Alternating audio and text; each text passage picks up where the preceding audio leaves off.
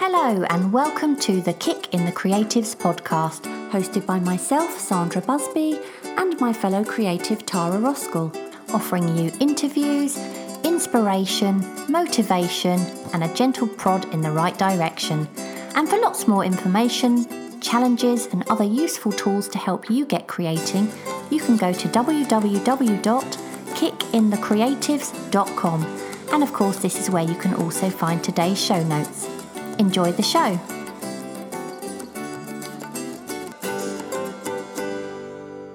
Welcome to today's episode. Hopefully you listened to episode 15, which was all about how to make the best of your creative space. And this episode kind of follows on from that really, only this time we're sharing more general art tips. But we had a little break in the middle and spoke to Kosha Kuna in our last episode, and she was absolutely fantastic. So if you missed that one, wow, again, it's well worth going back to have a listen. So let's talk about the August challenges. And as always, thank you to all of you who have been sharing your work with us on social media and, of course, in the Facebook group. But the truth is, we can't actually comment on the August work at all until our next episode because, once again, Tara is abandoning me in September for a holiday. So that means we're pre-recording this on the 1st of August. So we really don't know what anyone's up to at the moment. But today is day one of the challenge for us. Tara, what are you going to be taking part in this month? Well, first of all, I apologise for going on holiday. And I'm going to be taking part in a mixture, I think, of Quick Kick August, where you draw on a non-white surface, and 31 Animals August. And I haven't drawn for a few weeks after having a bit of a slump. So I'm hoping I'm going to feel a bit more refreshed. So what about you? Well, I was going to say, just quickly, you loved doing the faces, didn't you? You loved the faces. Yeah. So maybe this being animal faces would be just what you need. Yeah, well, I'm thinking if I do the Quick Kick August, you see, I can throw in some human faces as well. Yeah, brilliant idea. So, yeah.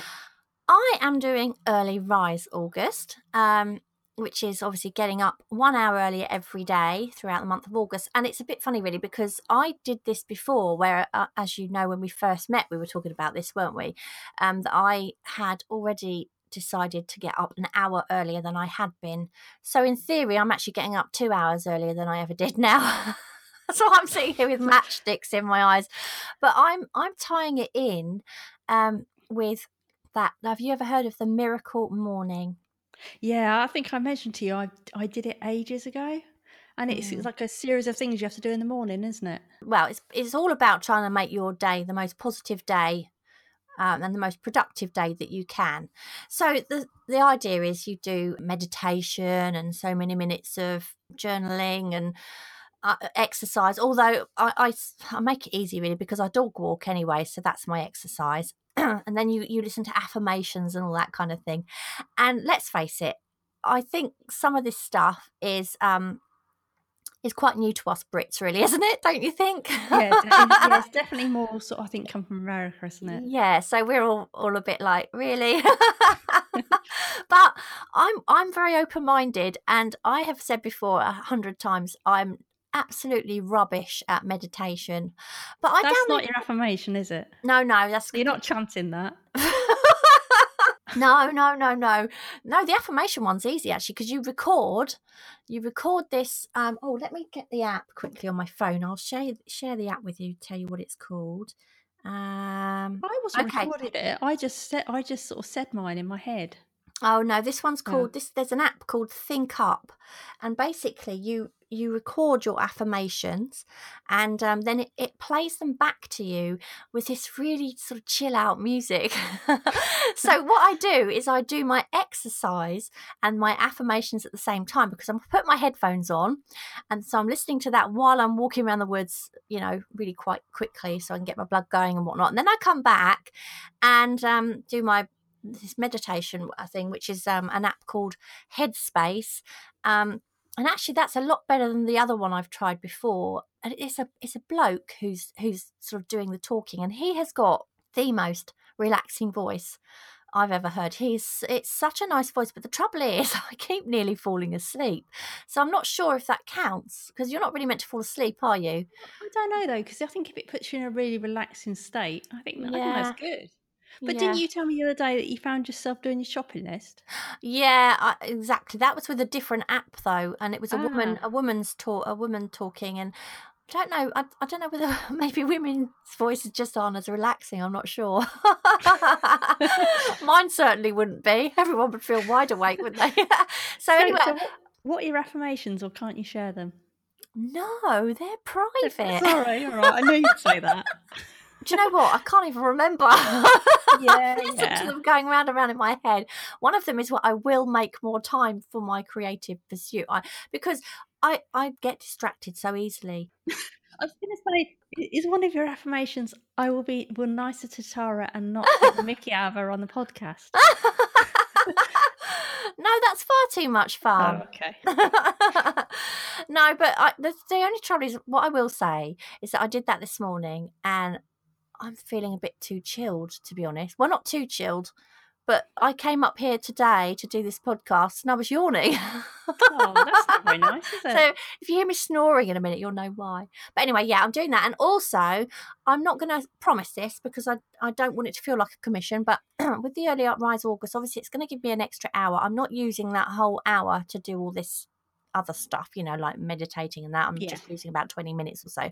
But I want to use the rest of that time to have extra time in the studio every day. And I'm working on a little painting at the moment, which I'm hoping I can tie in with it's Reflect, isn't it? Yeah, I thought I picked a perfect one for you. Yeah, Didn't I? that was perfect for me. So, yeah, I'm hoping I can get that done this month, which would be great. Anyway, God, that was a long answer to a really short question, wasn't it? Yeah. What's new, anyway, with you? Well, I said I might go to that workshop last time. I was thinking about going to the art workshop.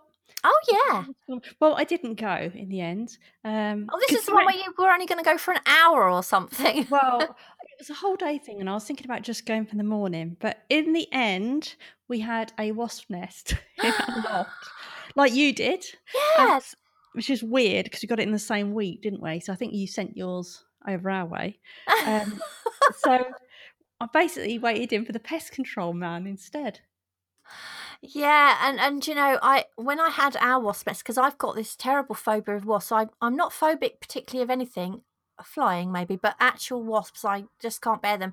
But what you have to be careful is it not bees? Because if it's bees, obviously you need a Yeah, beekeeper, not a pest controller. And at yeah, first we thought they were bees, so we thought we were going to have to get the beekeeper out. And what they do, they take them away free of charge. They just put they take the queen, and then all these bees follow the queen into whatever box he puts them in, and then he takes them and puts the nest somewhere else, which I think is great. But yeah. wasps just seek you out to try and kill you, don't they? So I don't like I them don't at know all. about kill you, but sting you, yeah. But yeah, it was really weird that literally a couple of days after mine had gone, Yeah. you had one in the same Yeah. place. Yeah, and apparently it was the size of a rugby ball. I never went up and looked, but yeah. They Got grow the really whole fast as Yeah. well. But I have done a little bit of creative stuff because I mentioned before I had a slump because I think from sort of January to June I was drawing pretty much every day. I missed the odd few days, but then had a sort of bit of a break where it wasn't going that well. But I have been doing a little bit of design work that we were talking about beforehand. I told you about this new venture I might be doing, so Yeah. I can't really talk too much about that. But yeah, I've been doing a little bit of design, even if not a bit of art. So what about you? What have you been doing?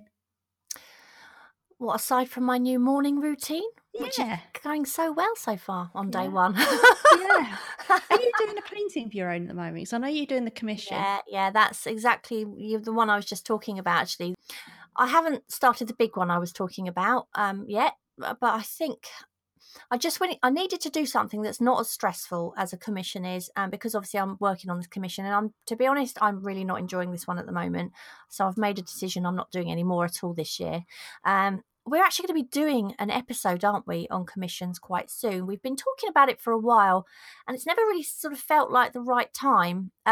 But really now it does, because you've obviously had your fair share of commissions with your creative work, and now I'm on one, and it's having an effect on, well, how How I you feel feel. about art, isn't it? Yeah, Not art in general, but just how I feel in the studio, and that there's that danger zone yeah, where I just recognise that I'm not happy in there. yeah, But it's just the stress of the commission, and it's funny because mum came round the other day for a visit, and I had been feeling quite really down, actually. I hadn't taken any part in any of the July challenges because of the commission, so I wasn't getting any creative work done outside of the commission, and it was dragging me down quite a lot because I was sort of thinking, oh, I'm losing my confidence again. I mean, I must have a confidence crisis probably a couple of times a year anyway, but this one is, it really pulls you down, doesn't it? And she had a cup of tea, and I sort of said to mum about it, and she said, well, you've been here before. And do you know, it was the right thing to say at the right time, because the minute she said it, I just thought, oh, yeah, of course I have. You're so It's right. normal, And I yeah. always get over it. But sometimes you just need someone to remind you of that. And she just happened to say it at the right moment. And the next day, I was out there photographing a new setup for a possible setup I haven't started yet. I'd started another painting, which I'm working on. So I've got these other things going on alongside the commission. And I've told the person I'm doing the commission for, I've explained that I need to take a couple of weeks away from it, turn it against the wall and look again with fresh eyes. So yeah, that's basically, I think, why we kind of said, didn't we, let's do this episode on commissions at some point. Yeah, while it's fresh. And there's plenty of good things about commissions as well. It's not all going to be doom and gloom. Yeah, But cash. yeah, well, yeah. No, I think there's other good reasons as Really? well. Yeah, there is, but there's definitely times, I think, when you need to say no. So Yeah. we'll look at that. But that's a whole new episode. That's a different episode. Yeah. But meanwhile, our last non-interview episode was all about how to make the best of your creative space, and we decided to follow that with an episode on sort of more general art tips. So what goes on inside the studio. Yeah, so we asked on our social media platforms if anyone had any tips. So we're going to be reading some of those out as well. And we're not going to list these in any particular order, are we? But I thought we would start with the most important things, like using art materials safely, particularly oils. Yeah, because you mentioned the last episode about oils and that there's certain brands that are safer than others. So tell us which ones are healthier and better to use. Well, okay, so I use a brand called Gamblin, and that's Gamblin. Gamblin are dedicated to making oil painting a much safer practice than it has been in the past, and they've made it possible now to paint without the exposure to strong solvents, without compromising any of the qualities of oil paints. And in fact, I find their pigments and paints far superior to a lot of other top brands I've used in the past. Now, when I first started oil painting, being that I'm such a wimp when it comes to being cold, I'd rarely work with the windows open at all, and generally the heaters would be on. And actually, over time, did find myself worrying about the amount of fumes I was breathing in, and I did feel like it might be having an effect on my health. And I think the main problem was with the solvents. They were so strong and so stinky, and every time I finished a session, I almost always had a headache. So then I went on to the odourless variety, but actually, rather than making the environment safer, I was actually making things worse, because although I couldn't smell the solvent, it was still evaporating into the air and I was still breathing it in. And the fact is that just because I wasn't able to smell it, it just made me less aware of just how much I was breathing in. So to be honest, it's actually more dangerous, I think, than using the stinky variety.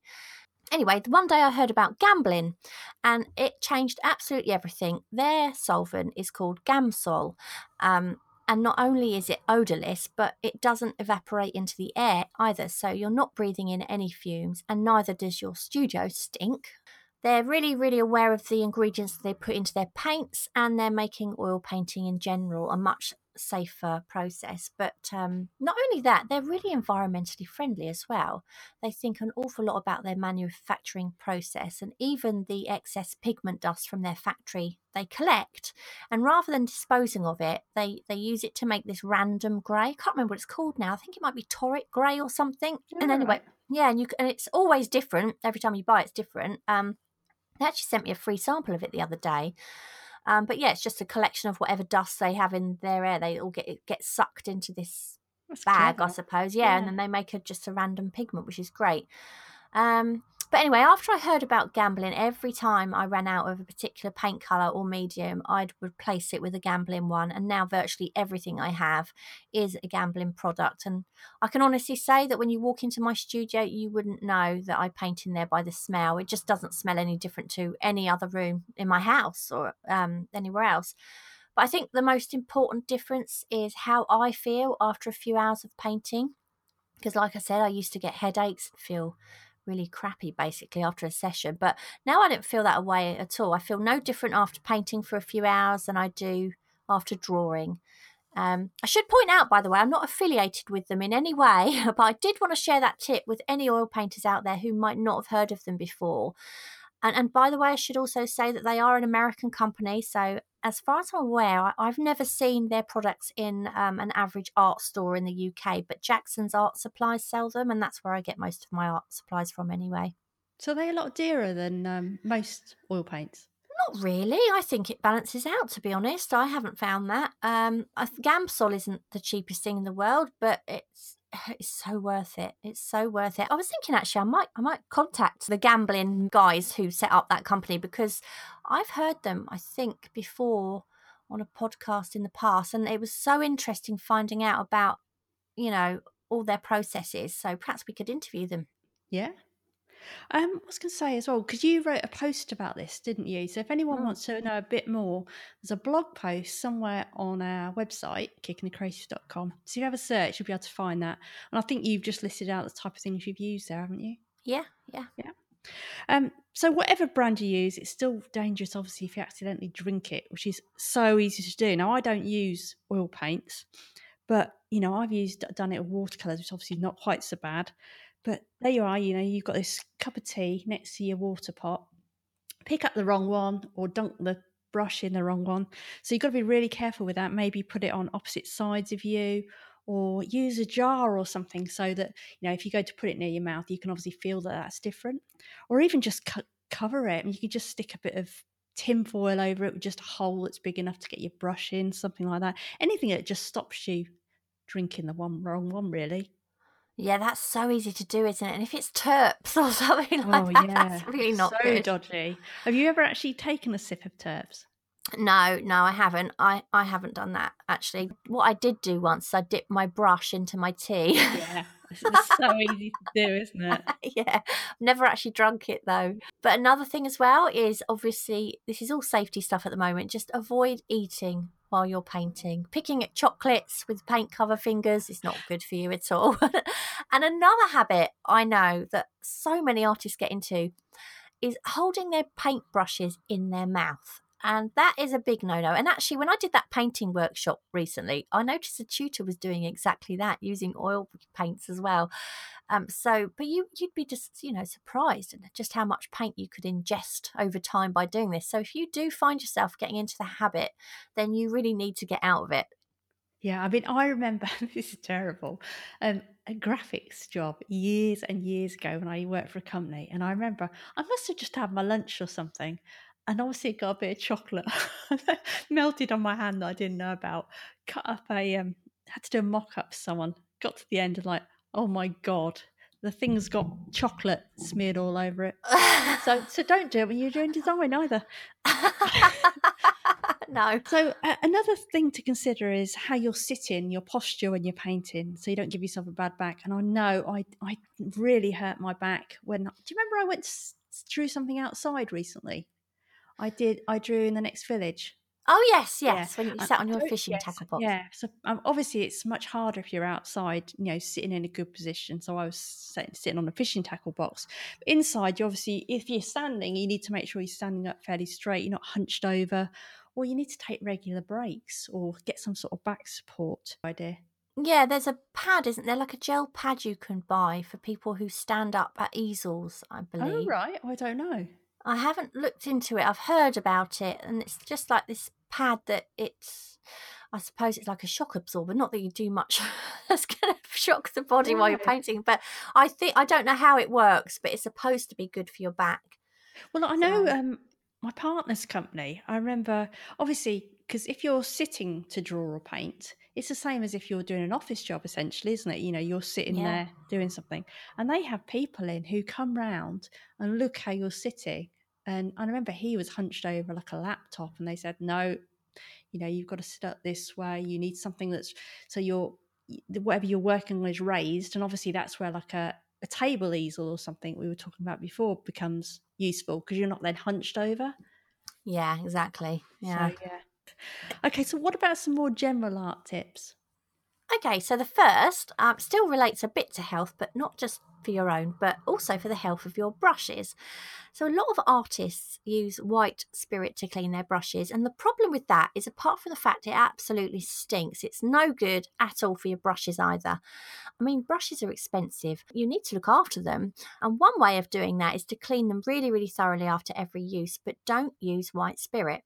And one really cost effective way to clean your oil painting brushes is to wipe the excess paint onto a piece of paper or a rag and then dip them into normal vegetable oil, and then you massage the paint out of the brush with a rag because actually oil cleans oil, so it's really weird, isn't it? The best way of removing oil is to put oil on it, which is really odd. But once Is that you've got like the white wine on red wine? Is it that sort of theory? I don't know, but I know that people that put hair dye, they say if you get hair dye on your skin, the best way of getting the dye off is to put dye on and Oh, massage it right. off. It's really weird, isn't it? Yeah. But yeah.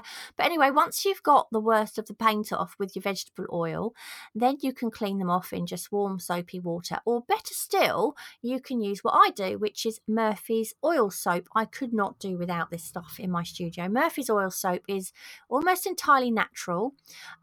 It's really, really effective at cleaning off oil paint, and it's so much safer for you. And not only that, but it conditions your brushes as well. So, of course, this helps your brushes to last much longer than they normally would. There's really, really no need at all, I don't think, to use solvents to clean your brushes. It's just not necessary, and it's really bad for you anyway, and it can wreck your brushes over time. So, yeah, I definitely recommend Murphy's oil soap. Is that what it's actually made for? No, it's I think it's like a wood cleaner, I Oh, think. right. Never heard of Yeah. it. No, it's not, I mean, it's about £13 for a litre bottle, I think. You can get it on Amazon. Yeah. We could put a link to it on the bottom of our show notes, couldn't Yeah. we? Yeah. But you don't need much, you only need a little bit, so it lasts quite a while. Yeah. Did you have another idea as well? A Yellow Pages idea or something? Oh yeah, I heard about this somewhere else. I can't take credit for the idea.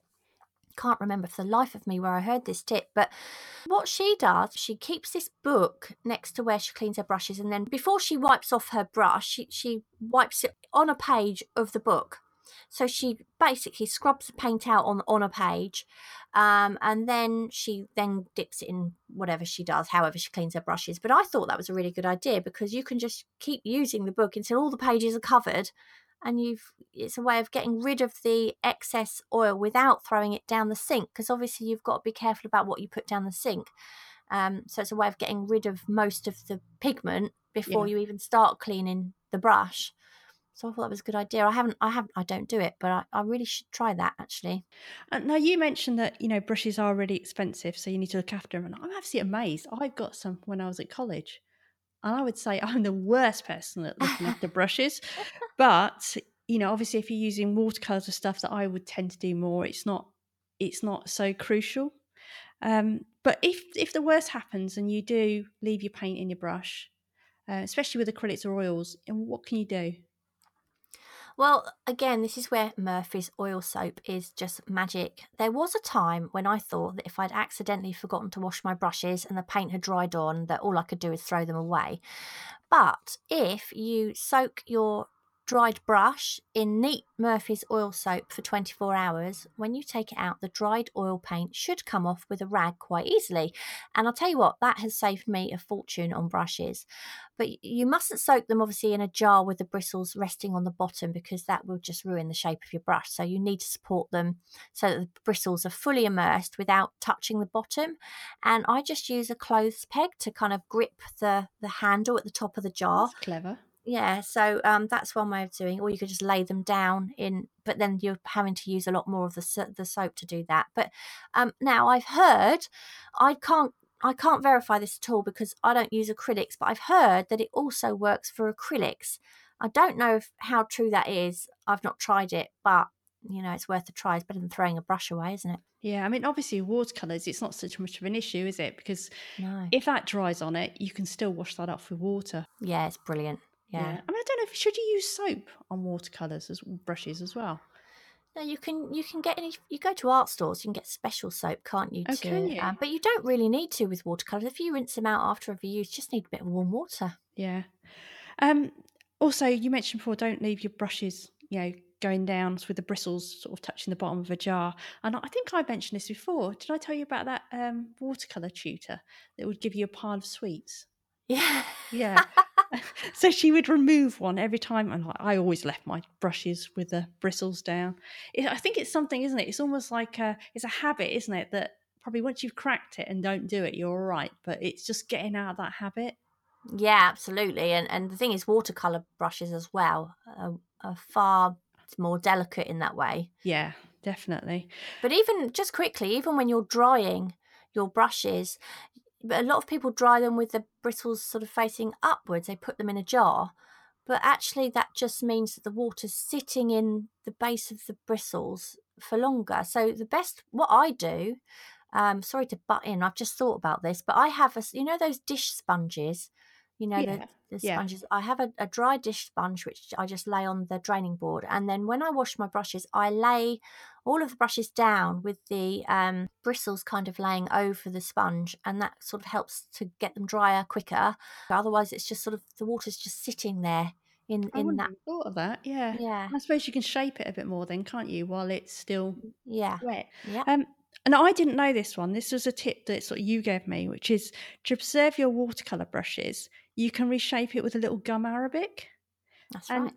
I mean, I've never used it. What is gum arabic? Is it a liquid or what is it? Yeah, it's basically the equivalent of an oil painting medium. So, but it's for watercolorists. So basically, it takes longer for the watercolor to dry, and it will make the colors more vibrant and transparent, and it'll increase the gloss of the dried painting.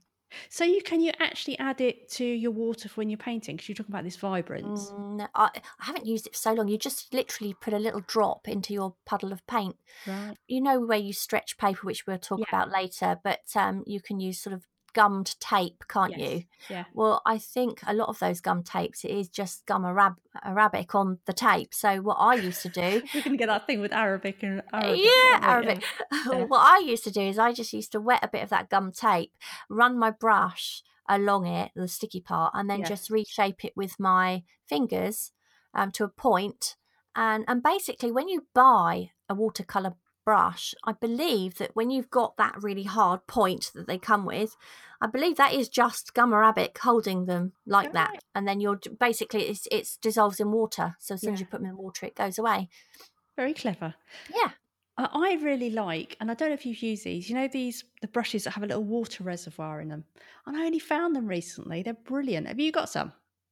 Yeah, I've got some, hardly ever use them, but Oh, fantastic little things. For sketching, especially and doing quick stuff, because basically you just fill it with a bit of water.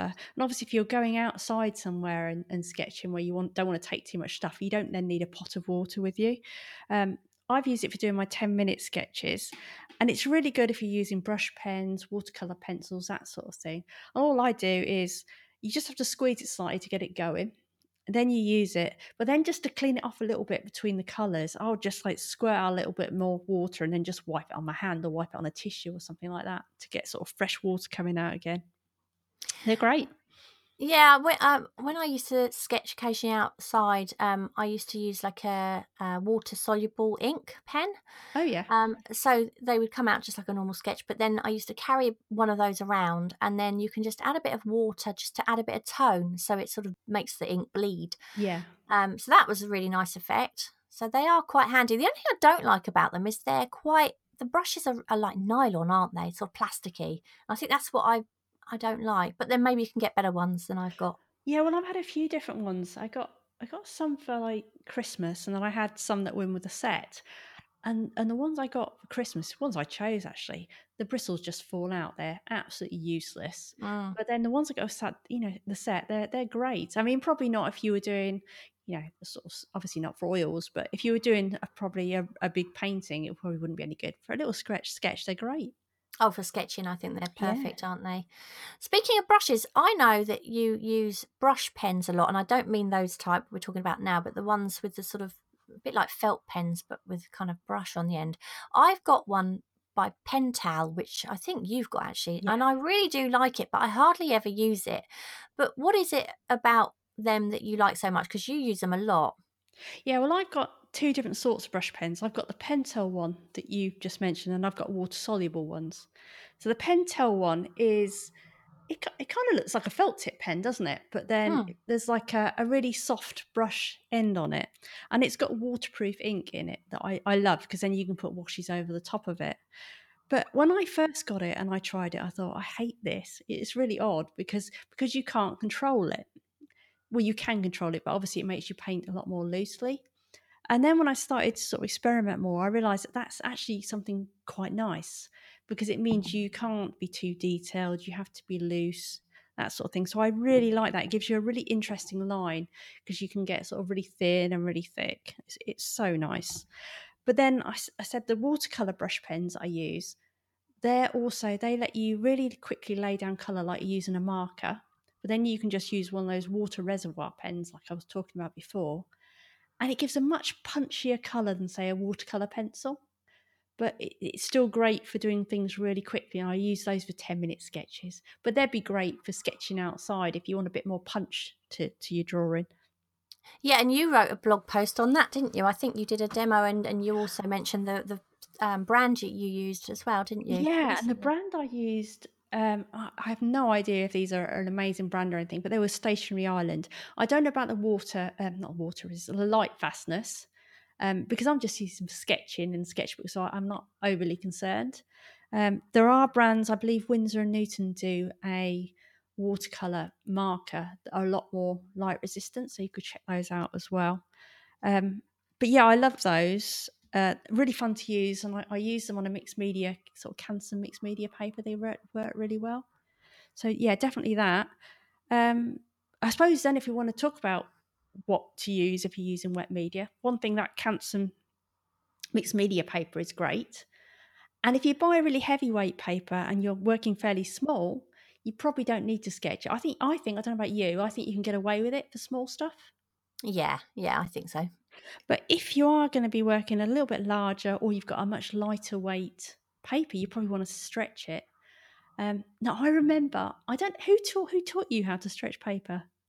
I think I found it on YouTube. Really? Yeah. Because I remember pre-internet when I was about 14, I remember my friend's dad teaching me how to stretch paper because he was an artist, an amateur artist. Yeah. And I remember I was around his house and we were floating paper in the bath. So Were you in it at the time? God, that'd be creepy.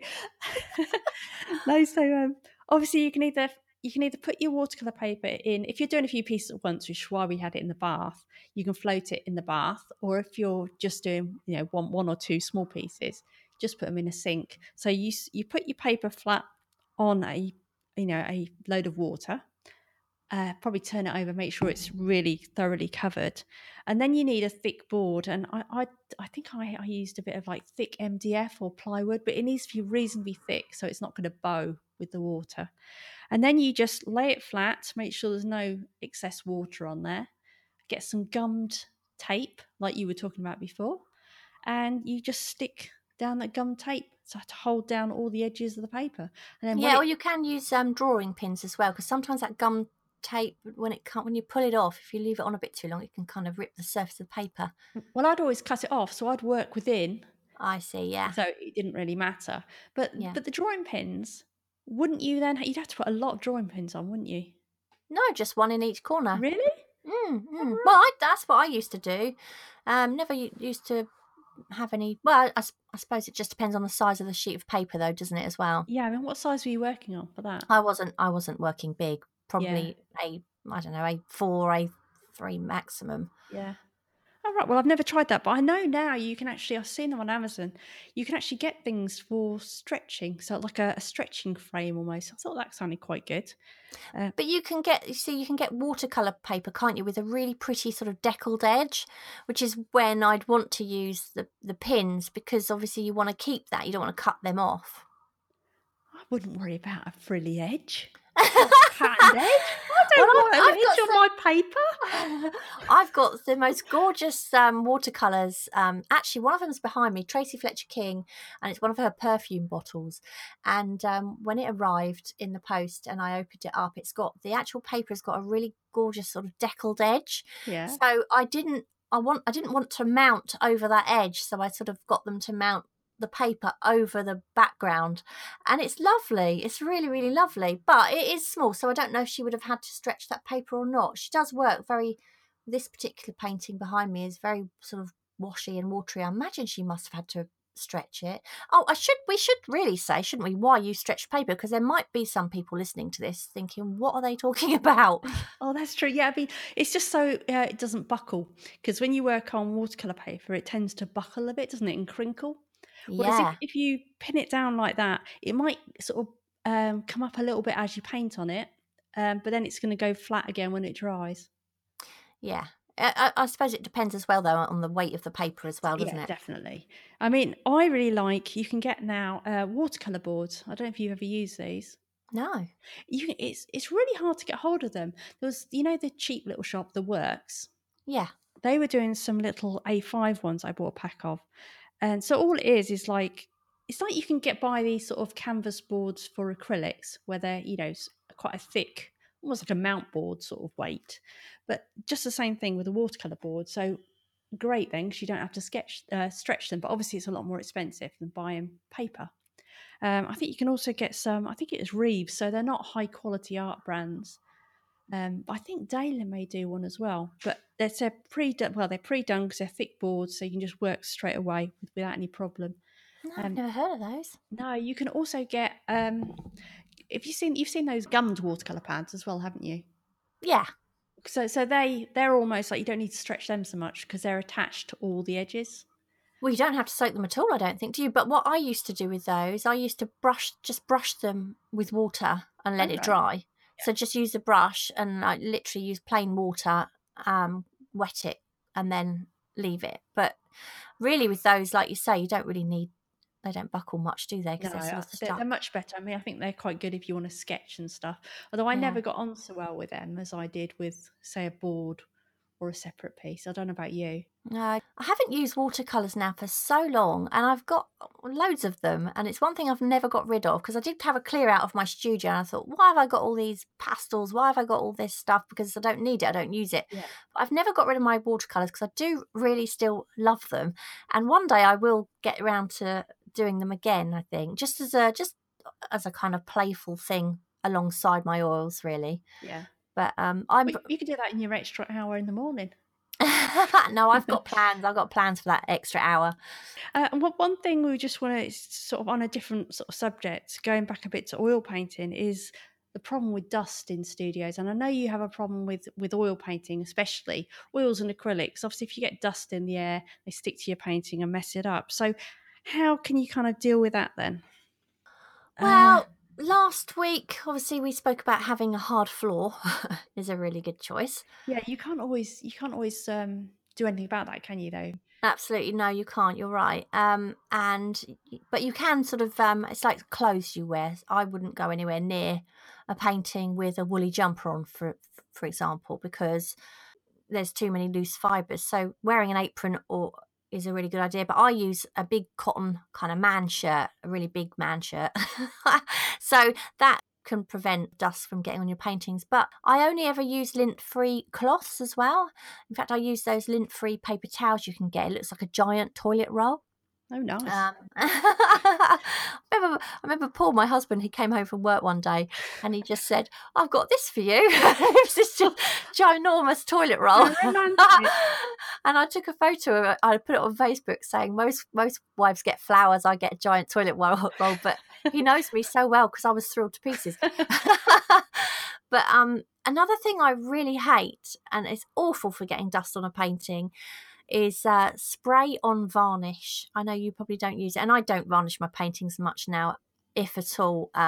But when I used to use it, if you use the spray stuff, I'm sure there'll be people listening that do, it sort of captures all of the dust particles from the air en route to the painting, which is an absolute nightmare because you can have an absolutely pristine surface, then you spray on this varnish, and then you see all these little bits and pieces all stuck to the surface of the painting. So if I use varnish, I only ever use the brush on kind now, and I always make sure that my brush is really thoroughly clean and dust free before I even start, because dust loves varnish. But as I say, I don't really varnish paintings hardly ever now anyway. Now, you can always make a dust screen as well, and they're quite easy to make. If you've got an old stretched canvas that you're not going to use, or an old painting you're not happy with, then take the canvas away from the frame and then replace it with a piece of net from an old net curtain, like with staple gun or something. And this way you can lay your painting down and then you sit the frame over the top. The net is breathable, so your painting can still dry, but it'll prevent any dust from landing on your painting. That's a good idea. Hmm. I was going to ask, when you were talking about clothes, do you Yeah. wear a fetching hairnet? I Or don't. a stewardess's hat, just to keep your hair out of the way? Well, my hair reaches all the way down to my waist now, so if I did get a hair fall onto the painting, it would be easily removable. But if I had a head covered in dust, yeah, I would, but I don't. So no hairnet required. I No. just wear it up. If you don't have a dust screen like you were talking about before, you can just tilt your painting to face the wall. It's obviously then why it's sitting and drying. It's not collecting dust as much as it would be otherwise. You can also dust off your palette and your brushes before you start mixing your paint, so you don't get everything mixed in there as well. And I know I've been waiting to hear this one, Sandra. You've got some random tip, and I kind of know part of it, but not all of it. So go on, tell us Well, your tip. tell everyone what happened and how you know a little bit. Oh, was this when we were recording our course? No, I I don't think know how I found out. I think we were exchanging a few notes on the an old podcast episode, and I'd already sort of started thinking about the new one, and I just put this random word Yes, I do remember. and at the top, and you were I don't know what you said to me now, but what on earth is that all about? Yeah. And the words were sanitary towels. Yes, I remember. So obviously you can imagine Tara's just looking through the podcast, and at the top in red it says sanitary towels, and it was basically my reminder to put something on these notes that we're using now. So yeah, why would I use sanitary towels in a in a studio environment? Well, basically I work in layers, right? So when I'm doing my old paintings, I work in layers, and every time I start a new layer of painting, I always use a shaving brush to dust off the surface before I add a new layer. But sometimes What's a shaving brush before you go on? a shaving brush, like the old-fashioned type of brushes that men use to make their faces all foamy. They're like little short, stubby brushes. I thought it was actually a shaving brush properly for art shaving brush. No. No. You just like your whole bathroom cabinet in the studio, don't you? Yeah. No, I've never had to shave a painting or no, you know the ones that the men kind of dip into this old fashioned sort of My soap, dad and then does it, yeah. yeah, well Paul does actually. He loves his old fashioned shaving kit, and he makes his face all foamy with a shaving brush. Well, I've got one in my studio, and they are so good. They are really, really, really good to get dust off of the surface of a painting. And I will point out as well that they also are great for blending, by the way, blending large areas of paint. I think it's over between your legs. No, God. What am I, a Yeti? But sometimes just using a shaving brush to dust off the surface is not enough for the more stubborn fibres that I want to get off. I'm not talking about ones that have embedded themselves right into the paint, because you can't get those out once they're there. But the ones that can come off, but they're just not coming off with a brush. But you need to get them off, obviously, because they're just going to become more visible as you paint. So basically, you need to use something that's not going to damage the surface of the painting. It's dust free, but it has some kind of texture to catch the particles. And I learnt this tip on the recent workshop I went to. So if you rub a sanitary towel gently over the surface of the dry painting, obviously it needs to be really dry, it will catch any dust which is slightly more stubborn without damaging the painting itself. And I think it's something to do with the mesh surface. So just check out the ones you're actually buying. And, I don't know. Some of them have got sort of more cotton surface and others have got like a mesh. Does it need But wings? well, I was thinking that the other day. They might be handy to stick them round your hand like a glove. I don't know. But I tried it and it actually really does work. It catches those little stubborn bits. So if you don't have any sanitary towels in your studio, then you might want to get some. Shall we go on to some more normal people tips now? So let's talk about a bit about palettes, and I love just those tear-off palettes for acrylics where there's no washing up, but they're not very environmentally friendly. And also, what they don't do is if you like to take your time over painting and you want to keep your paints wet, they don't keep your paints wet. So what you could use is a stay wet palette. Now, I've not personally used one, basically because I do everything too quickly. But when I went to the last workshop I was at, a lot of people were using them. And what they are is they're a palette and they've got a sort of, I don't know what you'd call it, a bit of paper at the bottom that you can soak in water. I think it's a bit like blotting paper, that sort of thing. And then there's a membrane over the top of that. And then you put your paints on top. So as your paints start drying out, they pull the water from the bottom layer up into them, which keeps them wetter.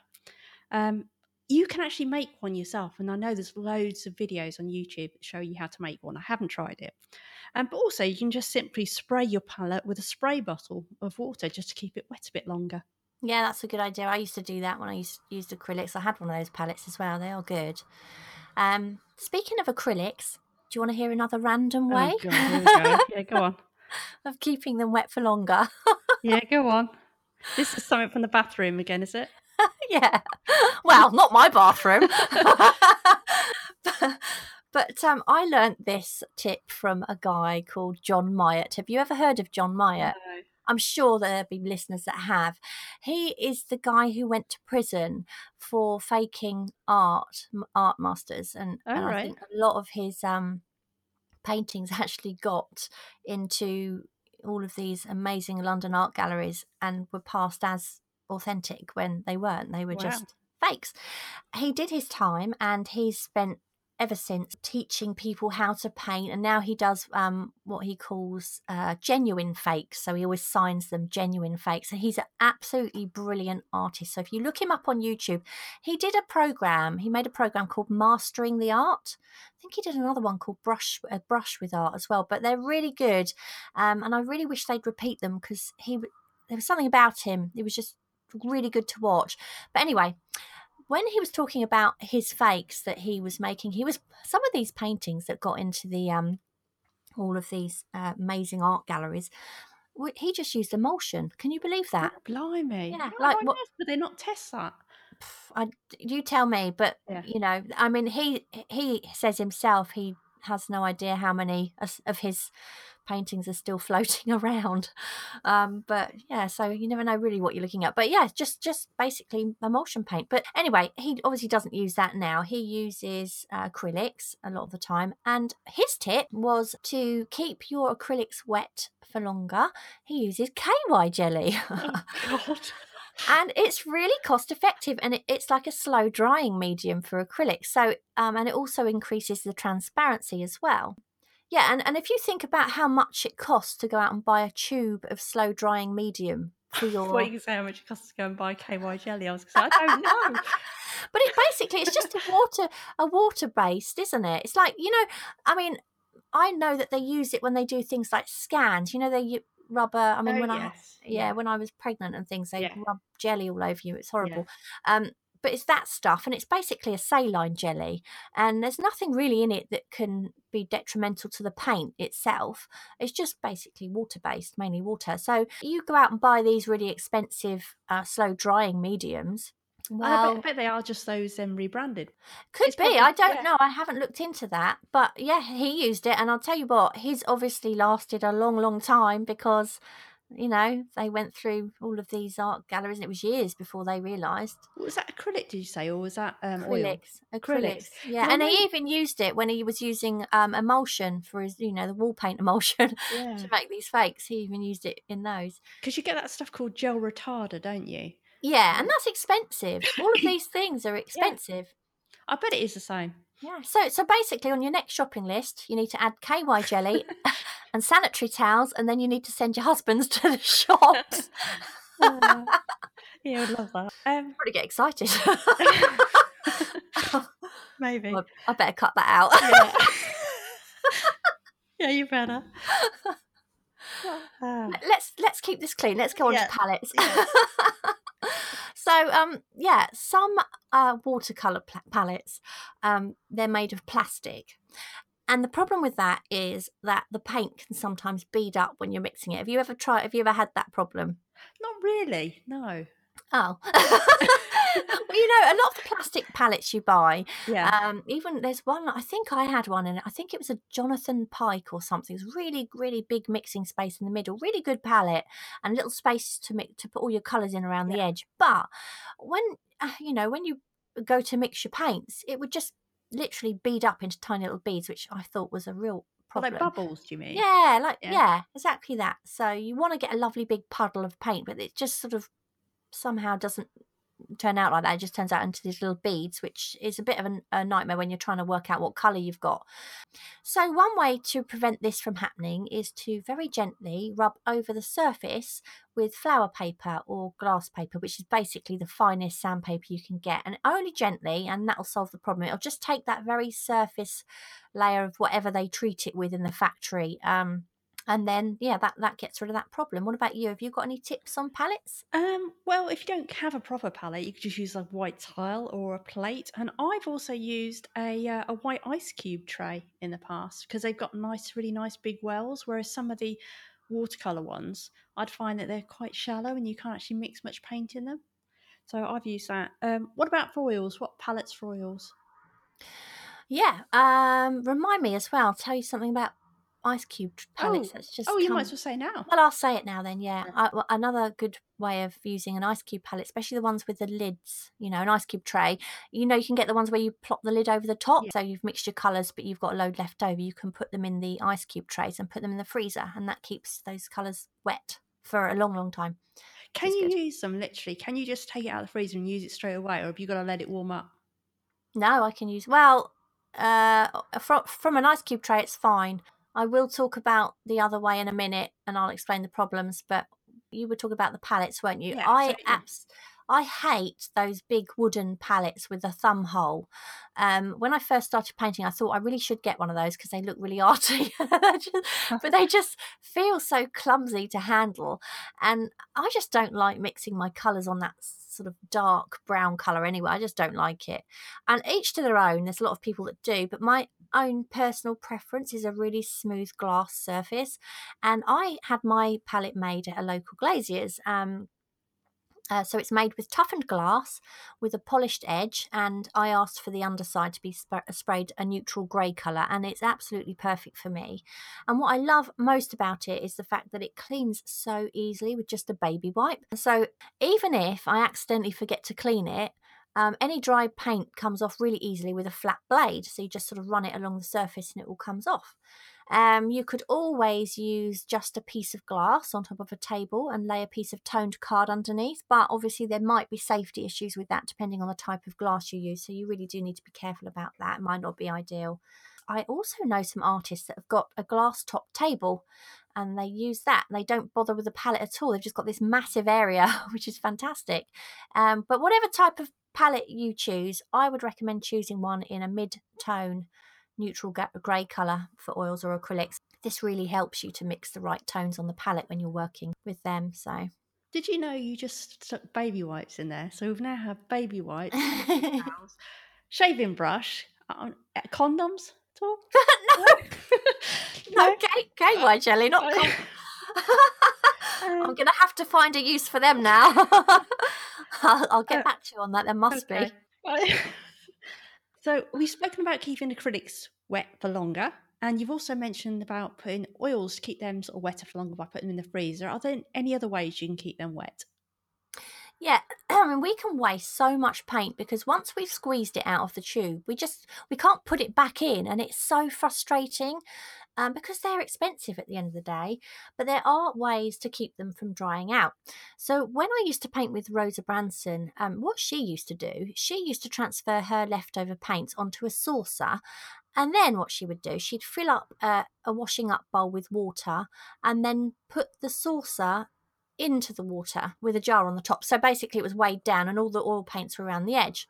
So because the paint is oil based, the water won't mix with it, but no air can get to it either. So it does keep it wet for, well, if she says it indefinitely, I don't know because I've not tried it for very long.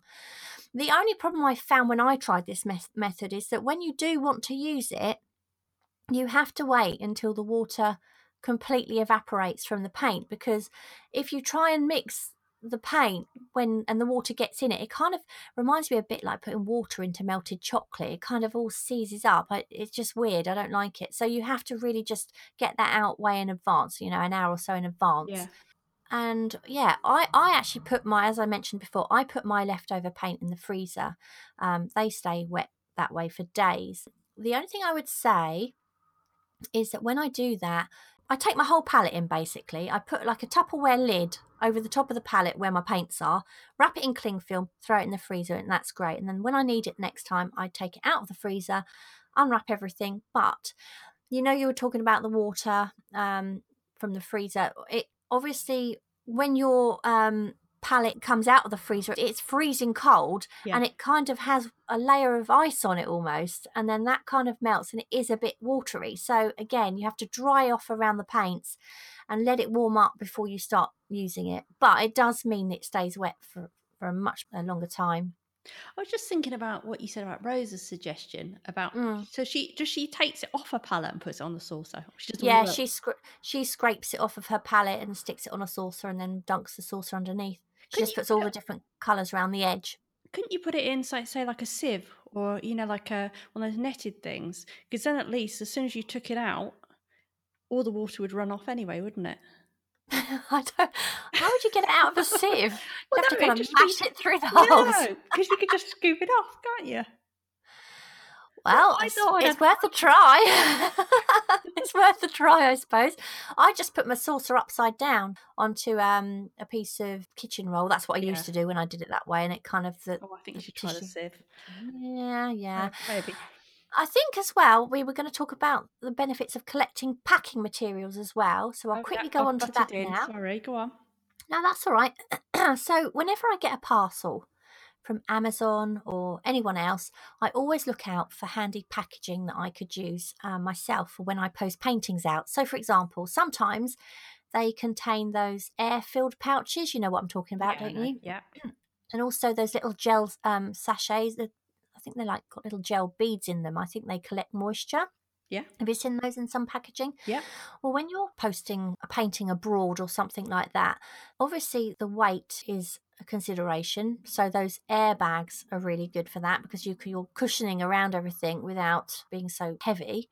And also those little gel beads, because obviously when your painting's in the bottom of an aeroplane and you've got all the different temperatures and things, I think they're quite handy. If you collect all those little bits and pieces, when you go to post a painting, you've got a box full of these things that you can put in with it to help protect your painting. Yeah, aren't those little beads? Aren't they for moisture? Aren't they to keep it, take the moisture out Yeah, of things? Yeah, exactly. So I yeah. think when you're I think in the cargo area of a plane, I always worry about paintings and the difference in temperatures and things like that. So I put a On the top, handful of I those in, suppose. Yeah. yeah. And I suppose the most obvious thing to collect is obviously any boxes that your canvases come in. So if you have them delivered like I do, don't just toss the box away, because obviously when your painting sells, you've then got exactly the right size box to send it in. Yeah, good idea. Also, just a really little thing is that when you're using food jars, like jam jars, stuff like that, keep hold of those because they're really useful for loads of things around a studio or just for art around the home. So, like we mentioned before, you can get your pens and pencils in it. You can use them for holding your brushes, for keeping mediums in, for keeping water in, loads of different things. I will just talk about now we were talking about earlier, weren't we, when I didn't really know where to put this bit in. It was a tip that I only thought of this morning, so I haven't added it to my notes, but I'll talk about it now because I'm going to forget. Oil painters, again, you'll come across a time when you're waiting for your painting to dry, and you'll notice that some of your areas of painting have gone really, really dull, and some of them have remained really, really glossy. And this is really annoying. And the first thing you're going to want to do is varnish it, because you'll think that that will make everything okay. And in fact, it doesn't. All it does is means the shiniest parts of the painting will be really, really shiny, and the dullest parts of your paintings will be a little bit shinier. So you'll still get that, inconsistency over the painting. So don't even bother trying with the varnish. And the way you deal with this is you do something that's called oiling out. And you can do this between each layer of painting as well. And I use 50% Gamsol with 50% Galkid. And basically, a Galkid is a paint medium. Gamsol is a solvent. So I use 50% of each, mix it together, and then all you do is you just brush it gently over your painting, leave it for a couple of minutes, and then wipe it off with lint-free cloth, and you'll see that your painting has become consistently glossy again, and you haven't got those sunken areas. And you won't feel the need at all to varnish too soon. Okay, and what you're going to talk about the benefit of having a clean studio and clean hands? Oh, yeah. You know how I love being clean. You're OCD, aren't you? I am slightly, I think. As I said in our last episode, it's always nice to have a clean studio, but as well as that, I have to have clean hands too. Oils actually make my hands sting a little bit after a while. I've got quite sensitive skin, and they're really, really messy, and I'm such a messy painter. So I always keep a big packet of baby wipes to add to the collection on my table. They're really just handy to wipe your hands with throughout the painting process, but I use them, as I said before, to clean off my palette too. You don't wear gloves or anything when you're painting? No, I can't. I don't know why. I just can't. No. That's one of the things I hated, when I painted with acrylics for a little bit, is that I just absolutely hate getting my hands covered in paint. And I'm a really messy person, but I do not like that. The same with charcoal. I love drawing with charcoal, but I hate drawing with charcoal because you're covered in black. Your Yeah. hands are filthy. I feel like a chimney sweep after I've finished with charcoal.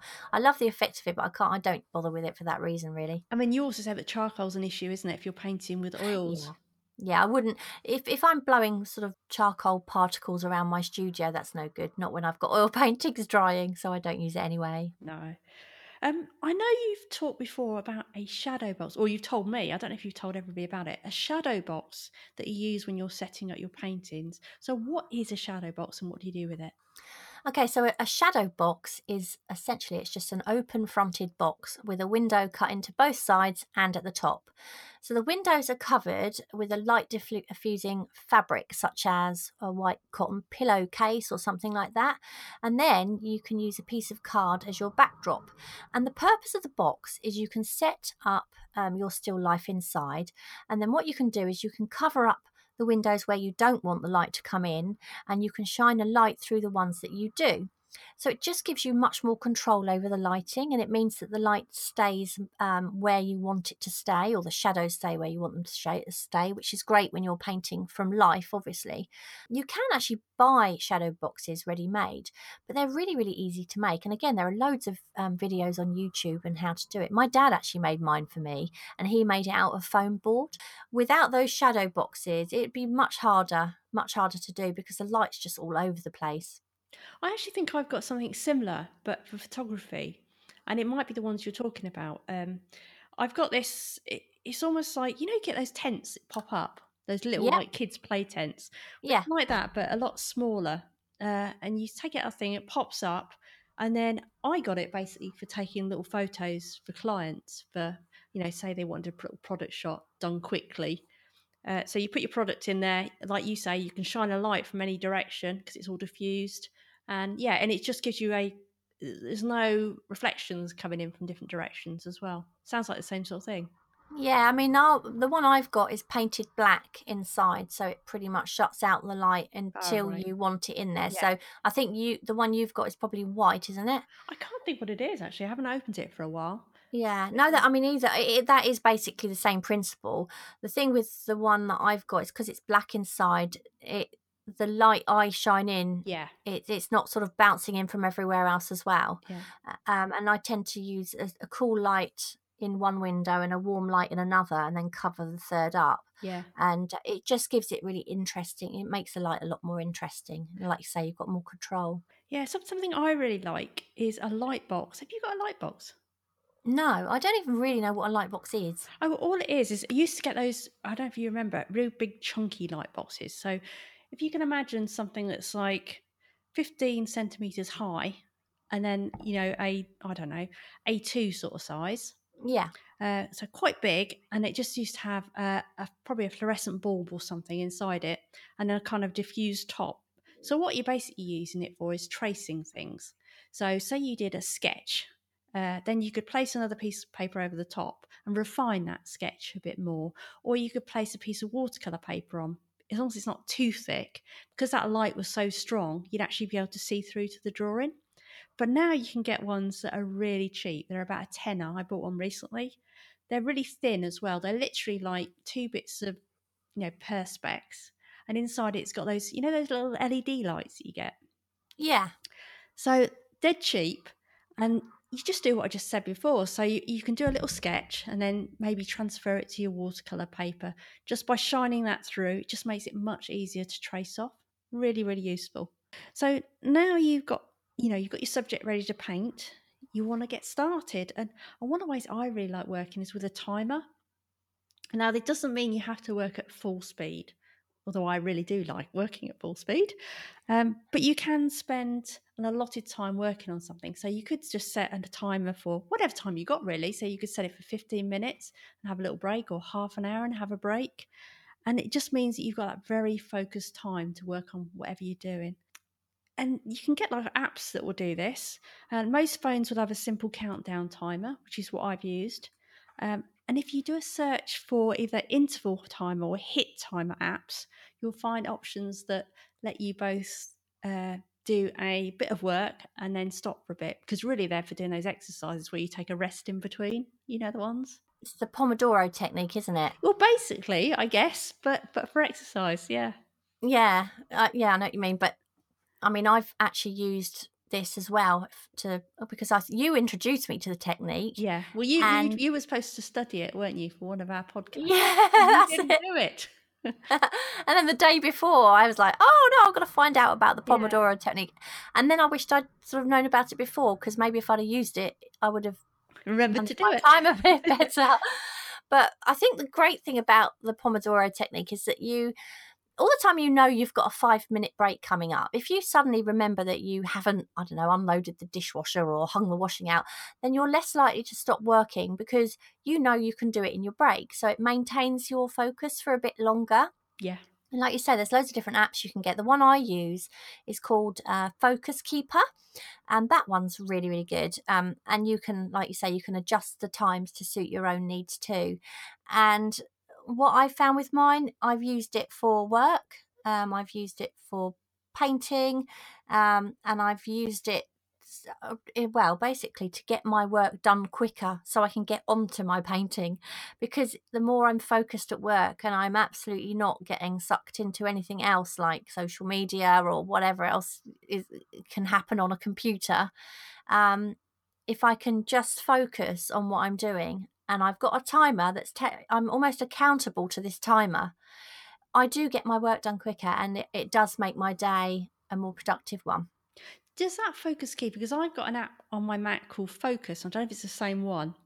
And what that does as well as having the time, it also doesn't let me access Facebook. Oh, that's actually a good idea, isn't it? I don't know if it does No, the it's breaks not though. the same. It's not the No? same at all. No, this is just for iPhone. And the thing is, with my work computer is a PC. It's like Windows PC. It's not a Mac. So I don't suppose there's one for that. I don't know. It could Oh, I be. think there is. I bet there is. Yeah, Yeah. yeah. But there are some other useful apps for artists. One I mentioned, I did a little blog post about it a little while ago. It was called Art Pose, and you downloaded this, didn't you? After I mentioned it, I did. Yeah, I think it's great. because it's much better than, basically it's a little wooden. Well, it's not a wooden mannequin, but it's a better version of a wooden mannequin, although much more real. And so you can get, I think there's like a male version, a female version, like a group version. And you choose a figure, but then you can really alter that figure, so you can make it thinner, fatter, give it different sort of hairstyles. And then you can pose it in any sort of pose you want, really. Move all its little hands and fingers. And then you can look at it from all different angles. So you can move around the figure, you can light it. So it's brilliant for, say, you were drawing a cartoon or a person and you wanted them in a certain stance. You can use them for that. It's really, really good. Have you used it yet? No. I looked at it and I thought it was really, really clever. And you know those wooden mannequins, the only trouble is you kind of put them in a pose and they just ping back, I or they just know, don't yeah. quite go. And they also go into the weirdest pose that no human figure could possibly do without breaking bones. So yeah, this other one I think is, when I looked at it, I could definitely see that there was it was really well worth downloading if you're wanting to perhaps draw figures from your imagination, particularly. Yeah, definitely. There's also Procreate, which I think you've got on your iPad Pro. I have, yeah. Yeah. And what is good about Procreate is it's basically a fully fledged painting program on the iPad. I don't know if it's on Android or not. I'm not sure. But as well as being able to do all different sort of types of paint, so you can make a watercolor effect, an oil effect, all sorts, you can actually, it automatically makes a video of whatever you're doing. So great for if you're making a tutorial or if you just want to watch back what you've drawn. Fantastic for that. So we've got a few more apps. So there's an app called Graphic, which creates vector graphics as you would on a computer with like something like Adobe Illustrator. All vector graphics are is a graphic that basically you can blow up to any size without it losing quality. So normally if you've got a photograph and you blow Yeah. that up, it'll start looking pixelated or blurry. Yeah. Well, if you do that with a vector graphic, you can blow it up to whatever size you like and it'll still look crisp. Oh, So wow. that's quite neat. Yes, and then there's another app called Autodesk Sketchbook. That's another really comprehensive drawing app. And I think that's got I haven't used it for a little while, but it's got a perspective grid and stuff if you want to do quite technical type drawings.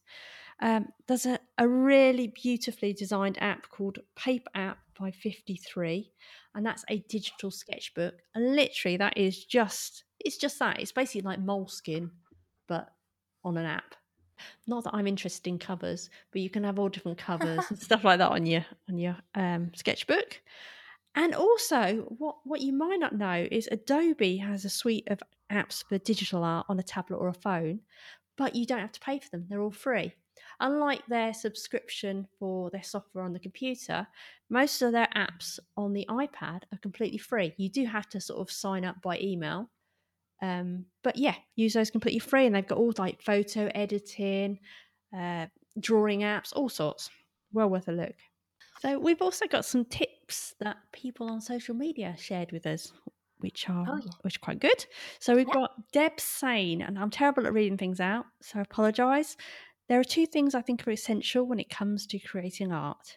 One, never comparing yourself with other artists. Learn from them, yes, but always remember that you are what's unique about your artwork. And two, everybody learns a little differently, so be patient with yourself and figure out ways that suit your particular approaches to learning something new. And then we've got, you've given me this one because it's a hard name, haven't you? Tasvirine. Sorry if I've got that wrong. Art is about expression. One should always express themselves through their art. It does not matter what it is. It could be as small as an ant, as big as a UFO. Depends how big the UFO is, doesn't it? It should be directly from your heart and thoughts. Okay, so I've got Kelly Art and Things. Enjoy the process rather than the finished work, and then you'll be kind to yourself when it's one for the learning pile. So try not to expect perfection, because when is anything perfect? I've got Cheryl Pond. Oh, hang on a minute, I've got that doesn't include Sandra, who is perfect. I missed that bit. You didn't say that bit. I wasn't going to read that out. I know, that was so lovely. She said, yeah, she did say at the end. Perfect.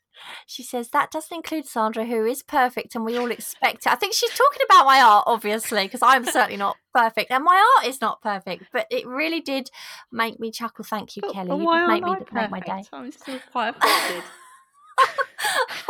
Well, you'll have to take that up with Kelly. Yeah, okay. I've also got Cheryl Pond. She says, I carry a small backpack with just a few art supplies. Have it with you always. I like to start a free creative group through Art Association and meet up to get support. We meet weekly at a coffee shop and share and talk. We all need a tribe, right? Absolutely. I think that's a That'd be lovely so idea to nice, meet. wouldn't it? Yeah, have just a creative coffee. How Yeah. lovely. Really like that. D. McKiernan, just show up at the page or the canvas. Well, yeah, absolutely. I mean, that's probably the most important thing of all. I've got Marcia Furman. Always have your supplies ready and available. That means having a space in your house that you can leave it out. Always have a sketchbook with you wherever you go, even if you might not use it. Yeah, I mean, I think we've talked about that, haven't we? Having your Mm. keeping some art stuff out so it's really easy and accessible. Oh, yeah, definitely. Yeah. And we've now got to read out the answers to our previous question. So our question was, what is your favourite art book and why? And you've given me the long one. Thank you very much. So we've got Tracy Fletcher King, I Love Colour by Victoria Finlay, Diary of an Art Addict, which is a Peggy Guggenheim book. Reading about art in novels is always great and I have quite a collection. But recently I have a book called The Art of Creative Thinking by Rod Junkins, running on Audible. I loved it so much I listened to it twice and have ordered the hard copy. It's a business book written by an art lecturer, but I found it completely relevant to my work. It's a cracker. I've got a feeling I might have read that. And then we've got C. Cardenas 210. Just read The Creative Habit by Twyla Sharp in June. Such an awesome read for understanding how to establish creativity as a habit and discipline. And then we've got Berry Baker, A History of Pictures by David Hockney and Martin Gayford. It's written in a conversation style about the evolving how of art, looking at the methods behind pictures from prehistory to present day. Jeffrey Cameron Sir. I want to say it's unfortunate, but I only have one art book. That is The Legend of Zelda Hyrule Historia. I would love to get some more time. Then we've got Peter Swift Taylor. Not really a book about art, but Charles Keeping's illustrations to the Alfred Noyes poem, The Highwaymen. We've got Drew Bailey, Real Artists Don't Starve by Jeff Goins. A real eye-opener on the importance of art and the people who create it. Very encouraging and inspiring. I have got Radiant Lotus Fine Art, The Artist's Way by Julia Cameron, Drawing on the Right Side of the Brain by Betty Edwards, Art and Fear by David Bales, but I love and use many more. Well, I've actually just bought The Artist's Way after Danny Gregory mentioned it in our interview. And I've started literally reading it last night, and I think it's going to be really good. I'm really excited about that book. Oh, I didn't like it. Oh, did you not? No, I heard loads of people rave about it, so I read it, but it just wasn't my cup of tea. I think because I don't like being told what to do, and she's telling you, she's telling you to go out and do certain things. Well, I'll see. I'll update you next time. Yeah. I've also got Kate 513940. Austin Kleon, Steal Like an Artist. I've also got that book, Yeah, as I like well. that one. Yeah, it's good, Yeah. isn't it? And Eric Kessel's Failed It. I haven't heard of that one. No, me neither. When the creativity is flowing, I don't need a book. These both help me with initial inspiration, faith when I'm starting to doubt my inspiration or ability, and just help restore perspective. Then we've got Barbara Burns. How to Draw and Paint Fairies by Linda Ravenscroft is my most favourite of the many still remaining on my shelf. In spite of the fact that I have zero talent for her type of drawing or painting, it is still very inspiring for me to see and to try it. And some of my mushrooms from long ago turned out well. I'm not quite sure what she means by that. Sure. She's obviously painted some mushrooms, I guess, in a similar style. Yeah, Maybe? I Yeah. guess so. I've got a couple of books on fairy art too. Have you? And yeah, I don't paint fairies or anything like that, but I really do love looking through it. Yeah. And Maz Hawes, I've just been on a course with Jerry McLaughlin, who has written, or co-written rather, a book on cold wax medium. It's a bit niche, but it's about an inch thick, large and crammed full of info on process and lots of inspiration too. Have you seen what she's been doing with it? I really like the stuff she's been doing with cold wax. She'd just been on a No. course and No. she's shown pictures because she does abstracts. Yeah. Looks so nice. Real texture and Yeah. colour. Look lovely. Anyway, we have a brand new question, don't we? And the question is, what do you listen to while you create? So what do you listen to while you create? Anyway, you can tweet us your answers at Kick Creatives or let us know in the Facebook group, which, by the way, if you haven't joined, I highly recommend you do. We'll also put the question up there. And you can also contact us via Instagram, which is also Kicking the Creatives. And don't forget to pop over to our website at kickinthecreatives.com to find out how you can take part in some of our upcoming creative challenges. We will be back in a couple of weeks. Yeah. See you next time. Bye. Take care. Bye. Thank you so much for listening. We hope you enjoyed the episode, and if you did, perhaps you'd like to share it and leave a review for us on iTunes. Back soon.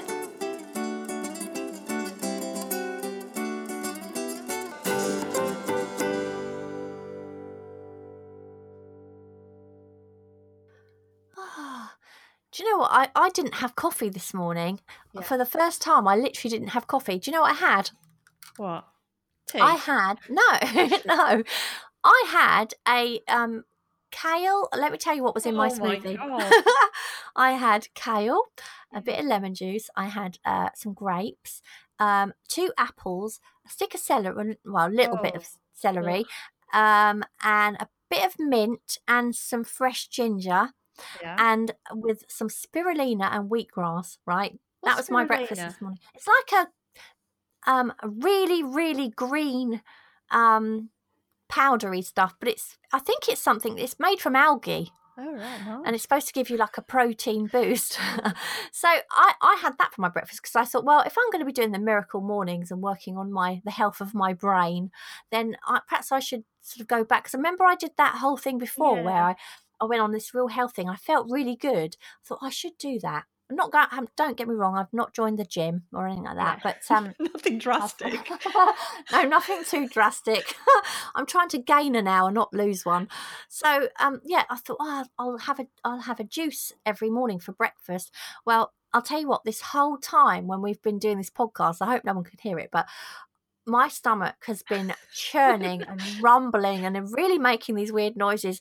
And so that's been going on. And also, where I haven't had my coffee, because I'm used to I always have a cappuccino in the morning and I've always have a double shot. And honestly, all I've done this morning is I've had my smoothie and I've meditated. And I've been up here, my eyes, I can look in a mirror and honestly, they look like bloodshot where I'm so tired. That's no good. So I hope, I'll tell you what, I'm not doing that again. Next time, I'm going to go back to my normal coffee and my big breakfast.